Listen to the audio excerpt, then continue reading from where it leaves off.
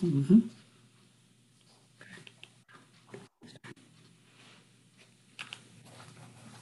afternoon. It is an honor and a pleasure to introduce Admiral Retired Harry Harris, who also has the title of Ambassador Harry Harris. Harry Harris is a careerist in service to the United States. He spent 40 years of military service in the United States Navy. And then, after 3 days out, he returned, but to diplomatic service after Senate confirmation as U.S. Ambassador to Korea. He's a man of significant firsts in his long career. First Asian ambassador, Asian American ambassador to hold 4-star rank in the Navy. He commanded the U.S. Pacific Command, PACOM, from 2015 to 2018. He is the first 4-star from the Navy's Maritime Patrol Aviation Community. And prior to U.S. PACOM, he commanded the U.S. Pacific Fleet. His naval career spans service in all the geographic areas in important operational commands. They include U.S. 6th Fleet, Striking and Support Forces, NATO, Joint Task Force Guantanamo Patrol and Reconnaissance Control Wing Number 1 and Patrol Quadrant 6.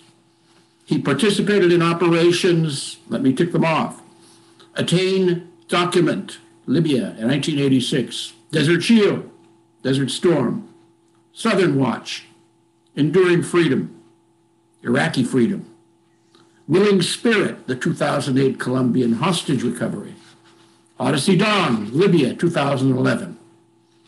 And I'd like to note this too, in 2007-8, he was Director of Operations at the U.S. Southern Command, where I served at one time, with Combatant Commander Admiral Jim Stavridis. This naval aviator has flown over 4,400 hours, including over 400 combat operations. And Ambassador Harris was steeped in the Washington politico-military security milieu as well. He was representative of the chairman of the Joint Chiefs of Staff to Secretaries of State Hillary Clinton and John Kerry. He traveled to 80 countries, participating in the secretaries' meetings with nearly all foreign leaders. And he served as U.S. roadmap monitor for the Middle East peace process. His personal decorations from the Navy, the State Department, the Defense Department, and Asia Pacific governments and militaries are, well, they're numerous. He was born in Japan and reared in Tennessee and Florida, graduated from the U.S. Naval Academy in 1978. He holds master's degrees from Harvard's Kennedy School of Government and Georgetown's School of Foreign Service. He did postgraduate studies at Oxford, and he completed the Seminar 21 Fellowship at MIT. Admiral Harris's father served in the U.S. Navy, was a World War II and Korean War veteran, stationed in Korea and Japan after World War II, until he retired in 1958. His mother was Japanese, moved to Tennessee with her husband and young son in 1958, and became a U.S. citizen in 1974. Admiral Harris is married to Mrs. Bruni Bradley, herself a career naval officer, graduate of the Academy. I would like to offer a personal word from my Southeast Asia perspective. As the president of the U.S. Philippines Society over these past 9 years, Admiral Harris has been very much on our radar. As commander of the U.S. Pacific Command and the fleet, Admiral Harris forged an effective partnership with the Philippines in support of American interests at a time of rising Chinese assertiveness in the South China Sea. His support of the 2014 Enhanced Defense Cooperation Agreement with the Philippines helped ensure that the fleet had access to facilities as it conducted freedom of navigation operations. Those operations challenged China's broad 9-dash line claims that were overruled at the United Nations Arbitration Court in 2016. With his steady hand on the tiller, Admiral Harris strengthened U.S.-Philippine security cooperation under our Mutual Defense Treaty in meeting the challenges in the vital South China Sea region. And he fostered closer cooperation with the Philippines and all the other Southeast Asian countries in meeting threats from the expansion of international terrorism. Then, from the highest levels of military command in the Pacific, he agreed to serve as ambassador to South Korea, a vitally important diplomatic posting reflecting the importance of Northeast Asia and our long-standing bilateral relationship.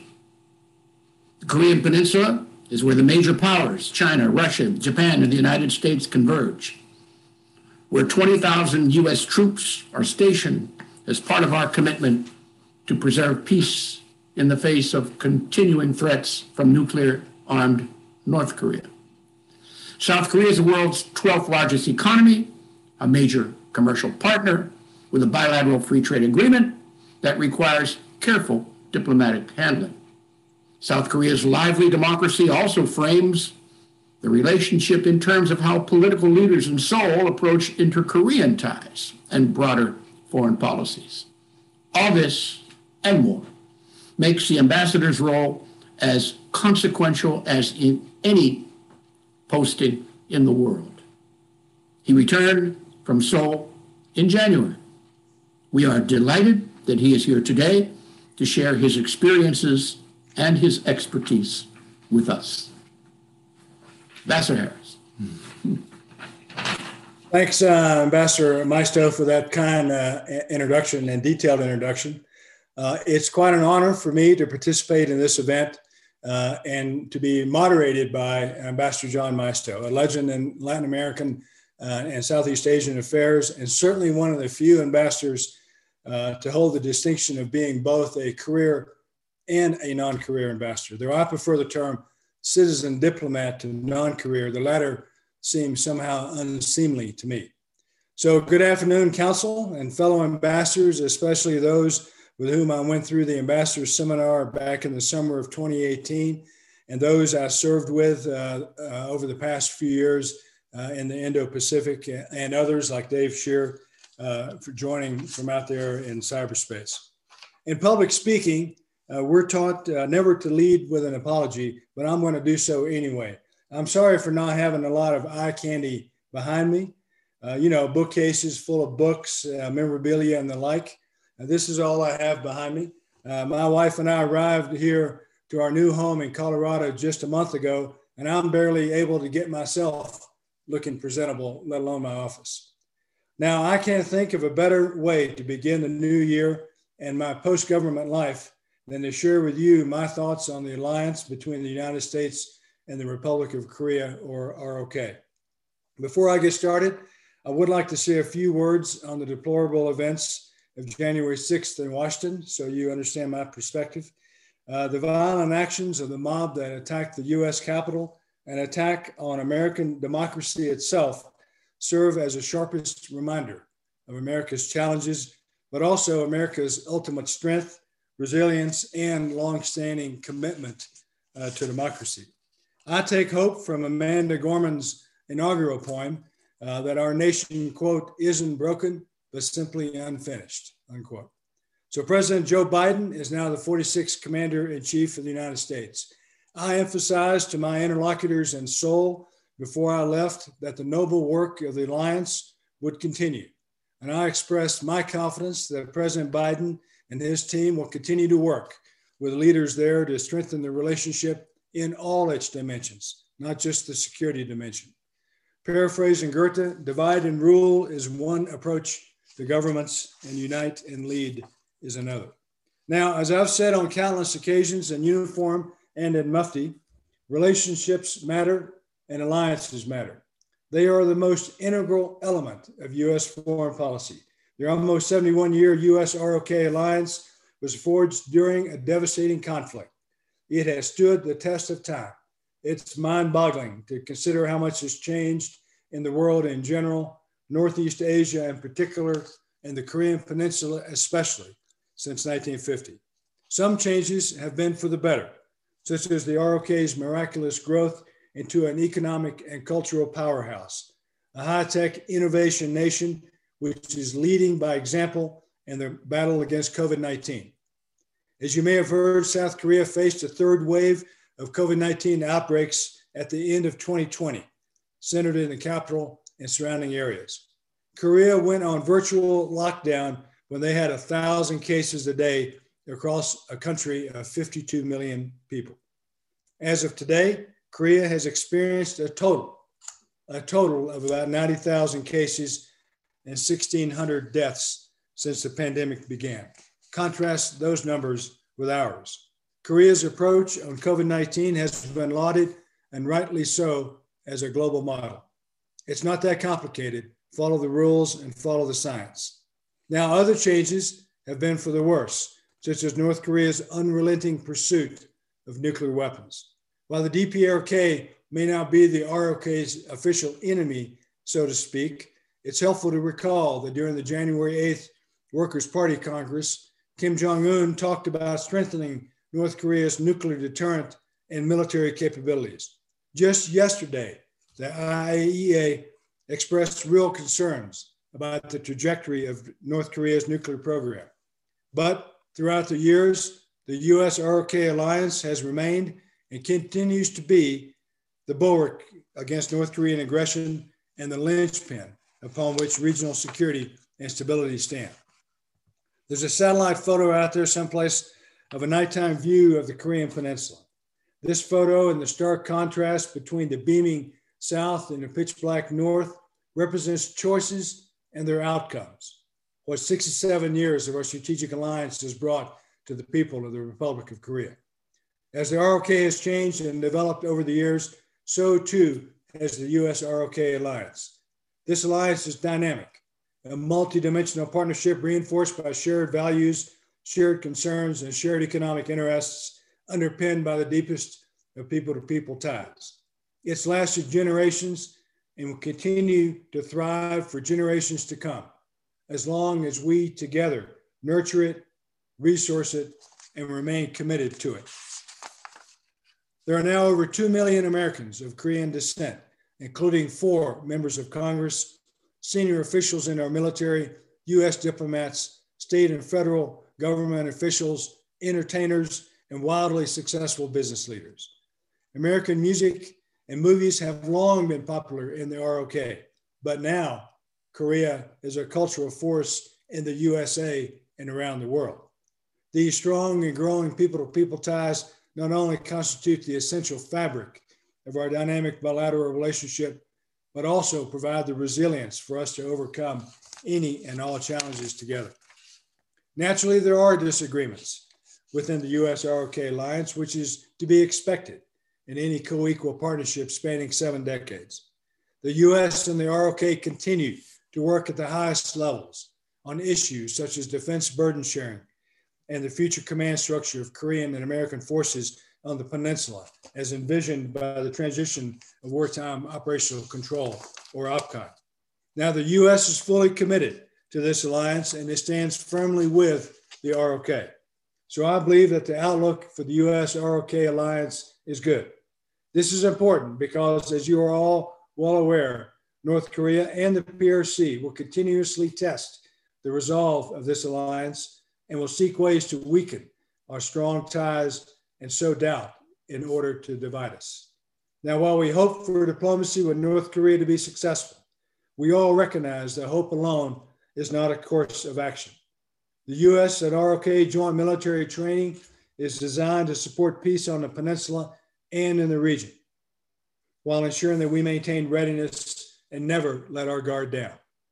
The quest for dialogue with the North must not be made at the expense of the ability to respond to threats from the North.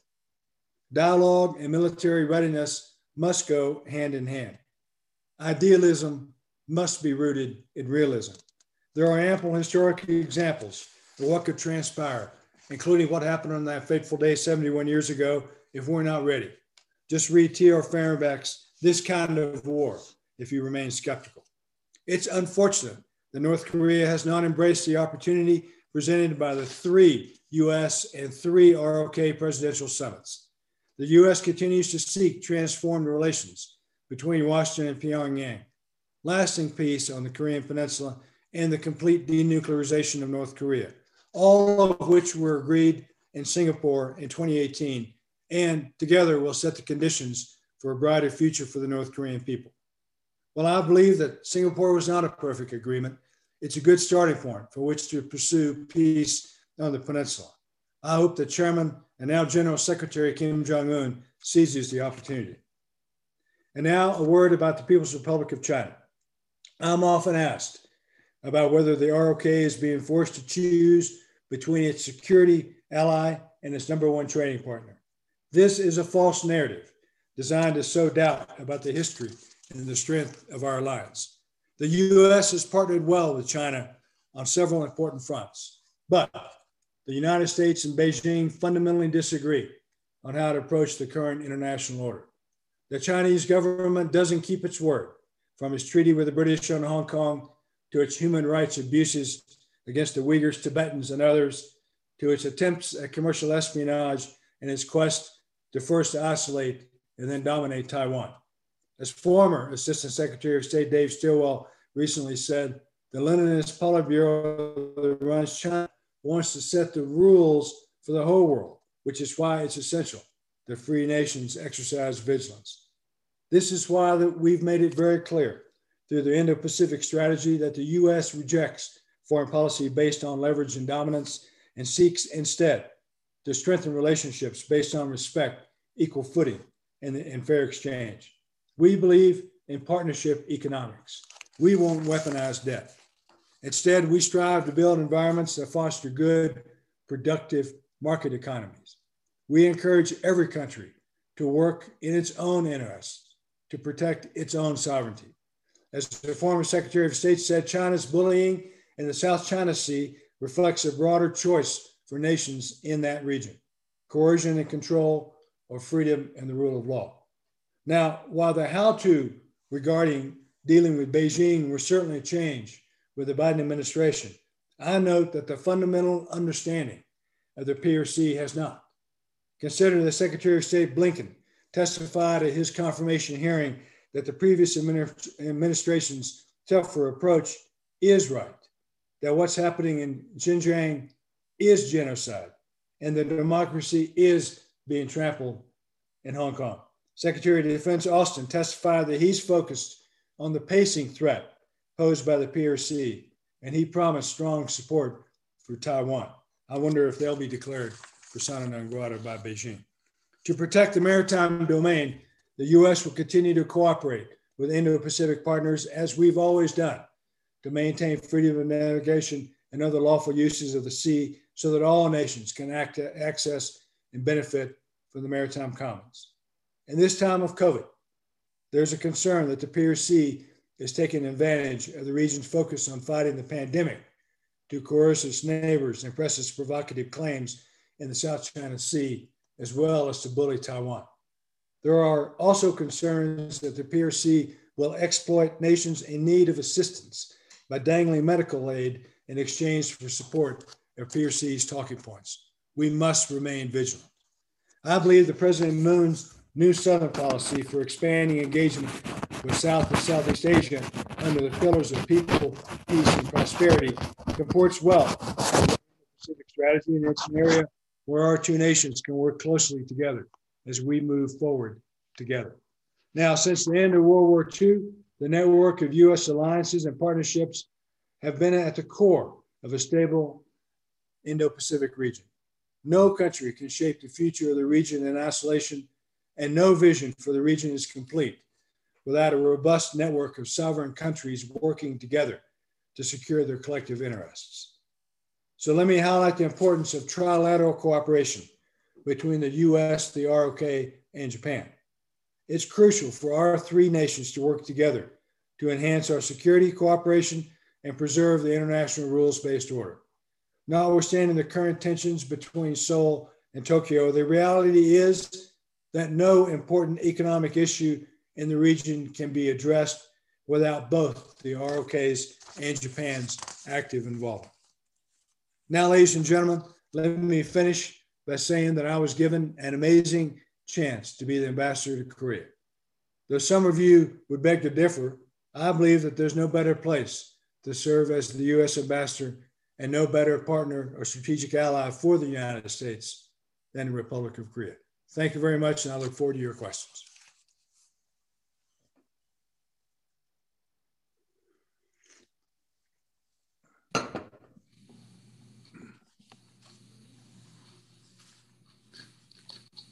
Thank you, Ambassador Harris. You covered the waterfront. But I'm going to take advantage of my moderator's role and ask you I'm going to probe a little bit more. And I'd like to do that on China. Everybody is talking about China. There are all sorts of views out there.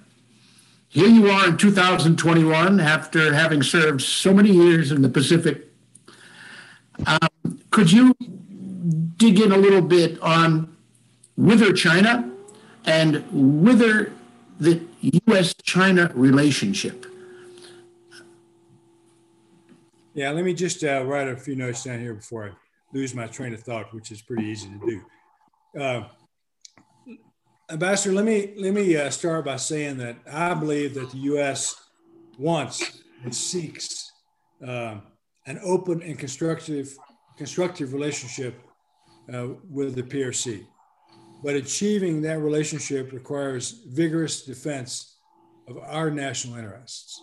As I've mentioned in my prepared remarks, Washington and Beijing fundamentally disagree on how to approach the international rules-based order. I believe that there is validity to the idea that decades ago, when we opened China, or opened the door to China, if you will, that we believed that bringing China into the world system and bringing China into the elements of the global system would change China. But what has happened in reality, in my view, over time, China has changed the world system to its favor. It hasn't changed at all. As a matter of fact, I believe it's become more true to its Leninist core. So I'll stop there. I could go on and talk about it, but I believe that we're on divergent paths with China. I think we should certainly strive to narrow those differences and to work hard in those areas where we can see eye to eye, to use those as underpinnings to work to get at those areas that we fundamentally disagree on. But today we are in a different place than China, and we see that play out globally, and we see that play out in the Indo-Pacific. Thank you. We'll now go into the cycle of questions from folks on the call, and I'm going to ask Kathleen Sheehan to step in and field the questions. Okay, there's no questions yet, so I would invite members of the audience, if you go to the bottom of your screen and you click on the Q&A, that's where you can write questions in, and I'll receive them and read them to our guest. That's the best way to send in a question, so I encourage people to do that.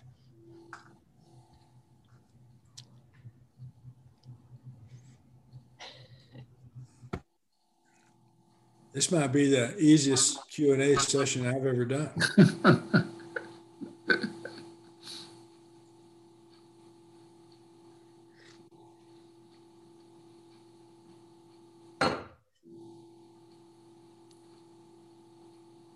There's one question here, and that is, what do you see the future of the US, China, North Korea dynamic?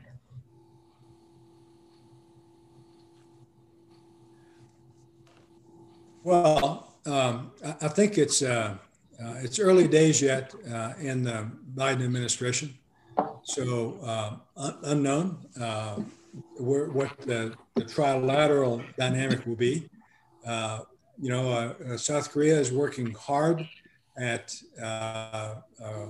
trying to bring North Korea back to the negotiating table. the U.S. Is undergoing a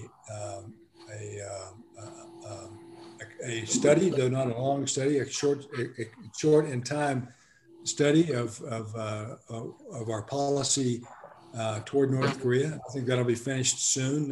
You all in Washington are closer to that than I am. And then we'll know where we stand with regard to North Korea. We already know where South Korea stands. We don't know where North Korea stands at all. I mean, it's more mysterious now than it has been before because of COVID. But I think that, I'm certainly not smart enough to be able to predict the trilateral relationship today. But I think give it a few more weeks and we'll begin to understand the U.S. policy imperatives on North Korea. And we're going to have to go from there. All right, now there's some questions coming in now. This one is from Ambassador Jim Gilmore. It's also North Korea focused, and that is, what is the long-term strategy of the U.S. in approach to North Korea? Is it containment? Well, Ambassador, I think that it goes back to the fundamental agreements that were made in Singapore, which is the denuclearization of the Korean Peninsula, the transformed relations between the U.S. and North Korea, and peace on the peninsula. I think that those together, as I mentioned in my prepared remarks, sets the course for a brighter economic future for the North Korean people. But it's up to Kim Jong-un, to make the call.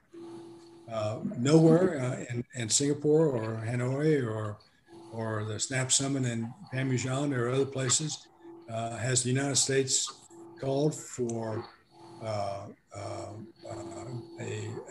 regime change or anything like that, and neither has South Korea in recent times. So I think that there's every opportunity to move forward, and I just don't know, what North Korea will do. I also don't know where the Biden administration will begin. Right? I mean, it has been past practice where a new administration comes in and North Korea does some large-scale provocation, either missile tests or nuclear tests or something like that, and the U.S. goes back to ground to baseline and starts over. Well, we have an opportunity now to start at some new place, maybe start where Singapore left off, and North Korea hasn't done anything overly provocative since January 20th, or since the election, really since even before that. So we have an opportunity, but I'm not privy to where we're going to begin. There's another question. This is from Ambassador Philip Hughes, and he says, North Korea is a complete client of China, yet China seems unable or unwilling to control or restrain North Korea, its nuclear program, or its periodic belligerent aggressions against the South. Is it possible that China actually uses North Korea as a cat's paw or a proxy, playing in effect a double game with the US, Japan, and South Korea? Ambassador, I believe that you've got it just about right. I think that it's not about an inability of China to control North Korea. There is an element of that in there, but it's really I like the term cat's paw. I mean, it's the PRC will allow, if you will, North Korea to do things that take our attention away from what the PRC is doing and focus instead on North Korea. That said, to be honest with you, there are areas in the North Korean space, if you will, that we have partnered well with the PRC. One of those is sanctions. The tough sanctions that we have, I believe, are the principal reason North Korea went to the negotiating table in the first place in 2018 in Singapore. And we wouldn't have those sanctions without the PRC's active agreement, right? Because these aren't American sanctions; these are United Nations sanctions, and so PRC, just like Russia and others, they have a vote, they have a key vote, they have a veto, and so the fact that we have sanctions at all is an area that we have worked well with the PRC. Here's a question from Hank Hendrickson saying, can you expand on the role carried out by U.S. forces in ROK now, relocated to bases away from the DNZ? Yeah, I'm not sure I completely understand the question, but I'll take a stab at it. The role of U.S. forces, I'm looking at the question, that's why I'm looking over here. I'm hoping if I stare at it long enough, it'll become clear to me. The role of U.S. forces hasn't changed. We have relocated the overwhelming bulk of them down to Pyeongtaek, which is about 2 hours south of Seoul, in a magnificent $10 billion base. City, really, that the Koreans built out of an open field, a large open field. It's a city, really, that they built. And in return for that, we will give them back Yongsan Garrison, which is, right in the center of Seoul in a few years. And we're already starting to give parts of it back already. But the role of U.S. forces in Korea has not changed. And the role of U.S. forces outside of Korea, the overwhelming majority of them, which would flow into Korea from outside of Korea, not from inside of Korea, in the case of an O-plan execution, has not changed at all. Our security commitment to Korea remains solid, and I don't see any change in that. The how-tos will shift as the OPCON transition happens over time, but the fundamental security parts of our relationship won't change, in my opinion. Here's a question from Ambassador Jason Chung. Can you highlight some of the challenges between Japan and Korea and how that impacted your position between these two close allies, especially how it impacted our efforts with the PRC? So without going through the historical, all the issues, because I don't want to get too pedantic here, I'll just very briefly talk about it and send the news again just today, really. It's the historical conflict between Japan and Korea that started in the early 1900s, 1905, 1910, when Japan annexed Korea and made Korea a colony of Japan. It was a brutal colonization. No ifs, ands, or buts about that. And that lasted until 1945 or so. And in that period, then you have the issues of the comfort women and the forced labor. And so those issues are playing out today, where South Korea, were most recently forced labor people who are still alive, right? These are men and women from the 1940s and before, but they're still alive, though they are dwindling in numbers significantly. They took it to the South Korean courts and went up through the system into the Supreme Court, and the Supreme Court ruled in their favor, and they've ordered Japan to pay some kind of reparations. Japan maintains that its treaty with Korea negated all of those claims. So there's an issue there. So when I got there in 2018, we were seeing this play out in the security space. So what happened was a historical issue, which we as the United States have encouraged Korea and Japan to work this out together, but we're not taking sides. And then Japan, then as a result of the Supreme Court ruling in Korea, Japan then put some restrictions, export controls on some key strategic materials needed for the semiconductor industry in Korea. Though Japan will tell you that the two are not related. They did export controls for security concerns about Korea, not because of the Supreme Court ruling. Be that as it may, the historical issues raised up to the level such that they became economic issues between the two countries. And still the United States said, hey, you need to work this out. We're not taking sides. And then Korea decided to put in play the GSOMIA, the GSOMIA, which is an acronym for the Security Agreement, Information Sharing Agreement, rather, Intelligence Sharing Agreement, to be precise, between Korea and Japan. And when that happened, then the United States, we got involved in a big way because we said that, hey, you let a historical issue rise to the level of an economic issue, and now it's raised to the level of a security issue, which affects our security. And the State Department came out with a very strong statement, and you all know this far better than me. The State Department came out with a very strong statement that said that pulling out of the GSOMIA by South Korea would make defending South Korea harder and place U.S. forces at risk. That's a significant statement. Ultimately, Korea did not pull out of the GSOMIA, and that part of that upper level of the three-tier thing that I've outlined for you went moderated somewhat. And now the economic issues are starting to bubble up again.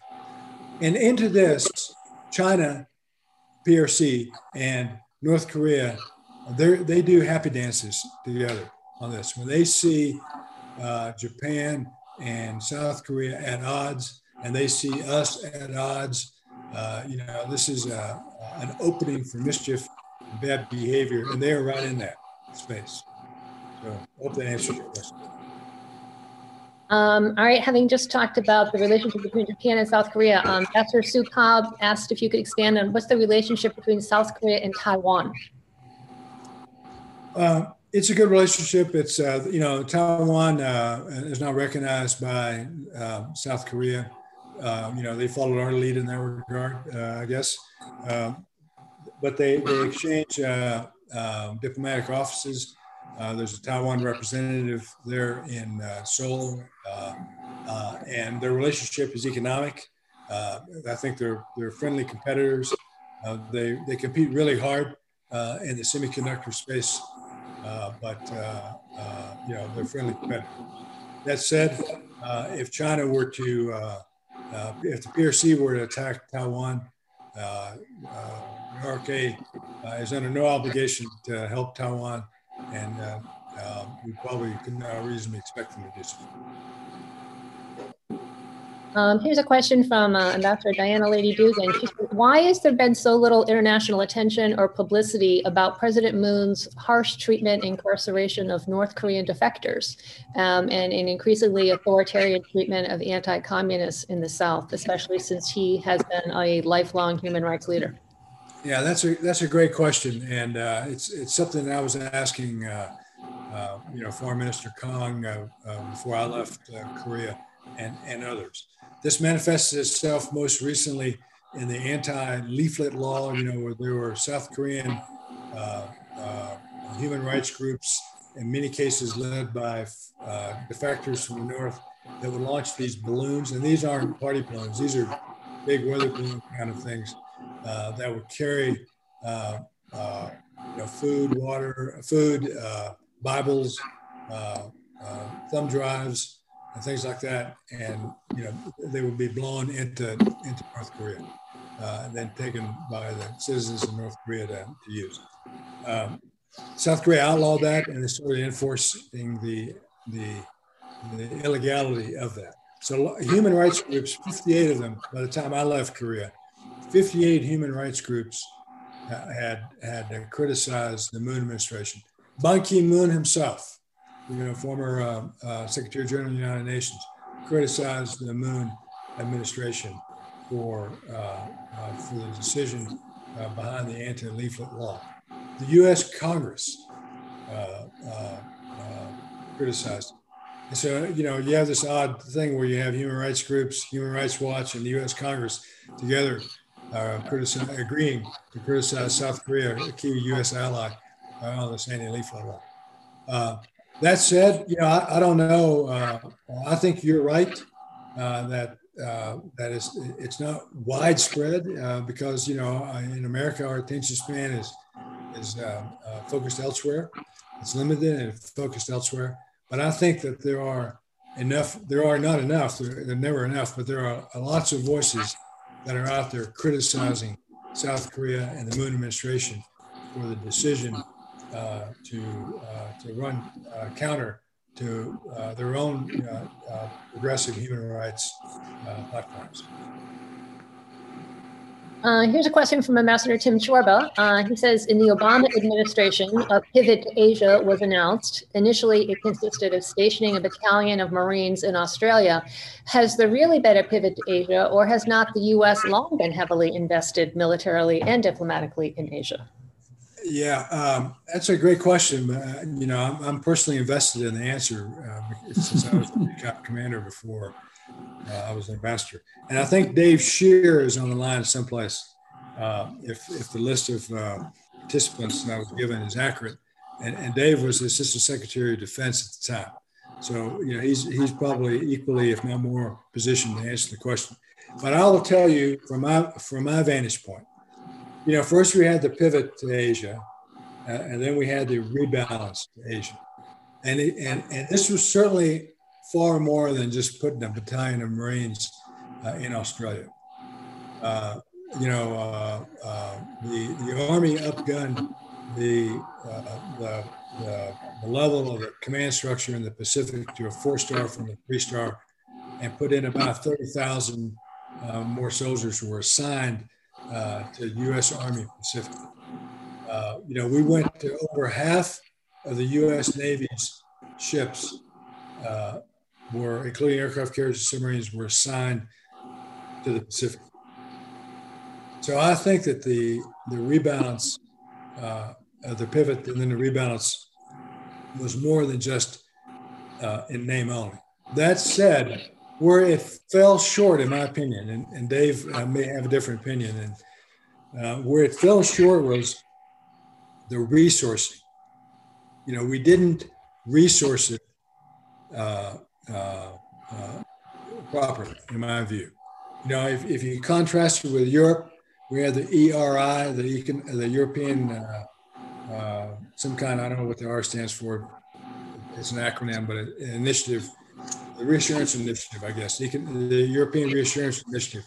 But that had money behind it. That had billions, single digit, but billions nonetheless, dollars behind it. The rebalance did not. And so just yesterday, the Indo-PACOM commander, the guy who followed me, Phil Davidson, he's gone to Congress with a $22 billion package. And let's see if we can put some resource teeth behind the rebalance. But a great question nonetheless. Here's a question from Ambassador Christopher Landau, and he asks you, how would you compare the foreign policy making process in the Trump administration to other administrations in which you have served or observed? Ambassador, that almost asks me to, the great former president's homework, and I'm not going to do it. I was not close to in terms of observing other administrations' foreign policy making processes like I was this administration's foreign policy making processes since I was serving in the Foreign Service at the time. I will say that I complained when I was a PACOM commander. I complained mightily about the 7,000-mile screwdriver from Washington to Hawaii that emanated from the National Security staff, National Security Council. I thought that the NSC was far too big and far too tactical at the time. But I will tell you that I missed that screwdriver when I was the ambassador to South Korea. I mean, it was a titanium screwdriver that reached out to me sometimes. So I think that ambassadors ought not to worry about the how the policy making apparatus is executed, but rather, we're on the execution end of it. So we just got to do what we're told to do and push back when we're told not to do something. But, that's just kind of where we are. There's no more questions right now in the Q&A box. So if anyone in the audience has another question, you can enter it now. Otherwise, I'll turn it over to you, Ambassador Maisto, to wrap up. Well, it has been a lively Q&A. And I thank you very much, Ambassador Harris, Admiral Harris.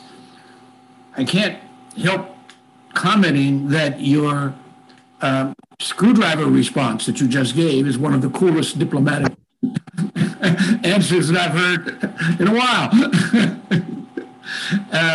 And it certainly makes a lot of sense for people who have been in the field and have also been in Washington. And again, in closing, that's the strength that you brought to your diplomatic service. It's the strength you brought to your military service. And the fact that you have spent your entire life in public service on the military side and on the diplomatic side is something we should be celebrating, because we're living in an era when perhaps not enough attention is being made to such types of service to our country. So thank you very much.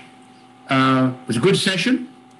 And let's see what will happen in the future. Perhaps we can have you back in one way or another.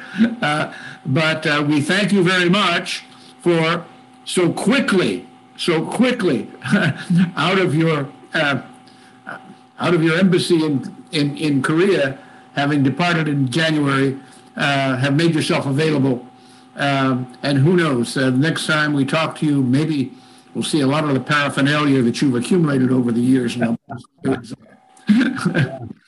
So, well, let me thank you, Ambassador Maisto, for moderating this, Kathleen for running this, Jocelyn for putting it all together, making it all work, the whole team. I'm impressed with the Copter American Ambassador. Thank you for inviting me into your electronic living rooms to share some thoughts. And really, thanks for the great question.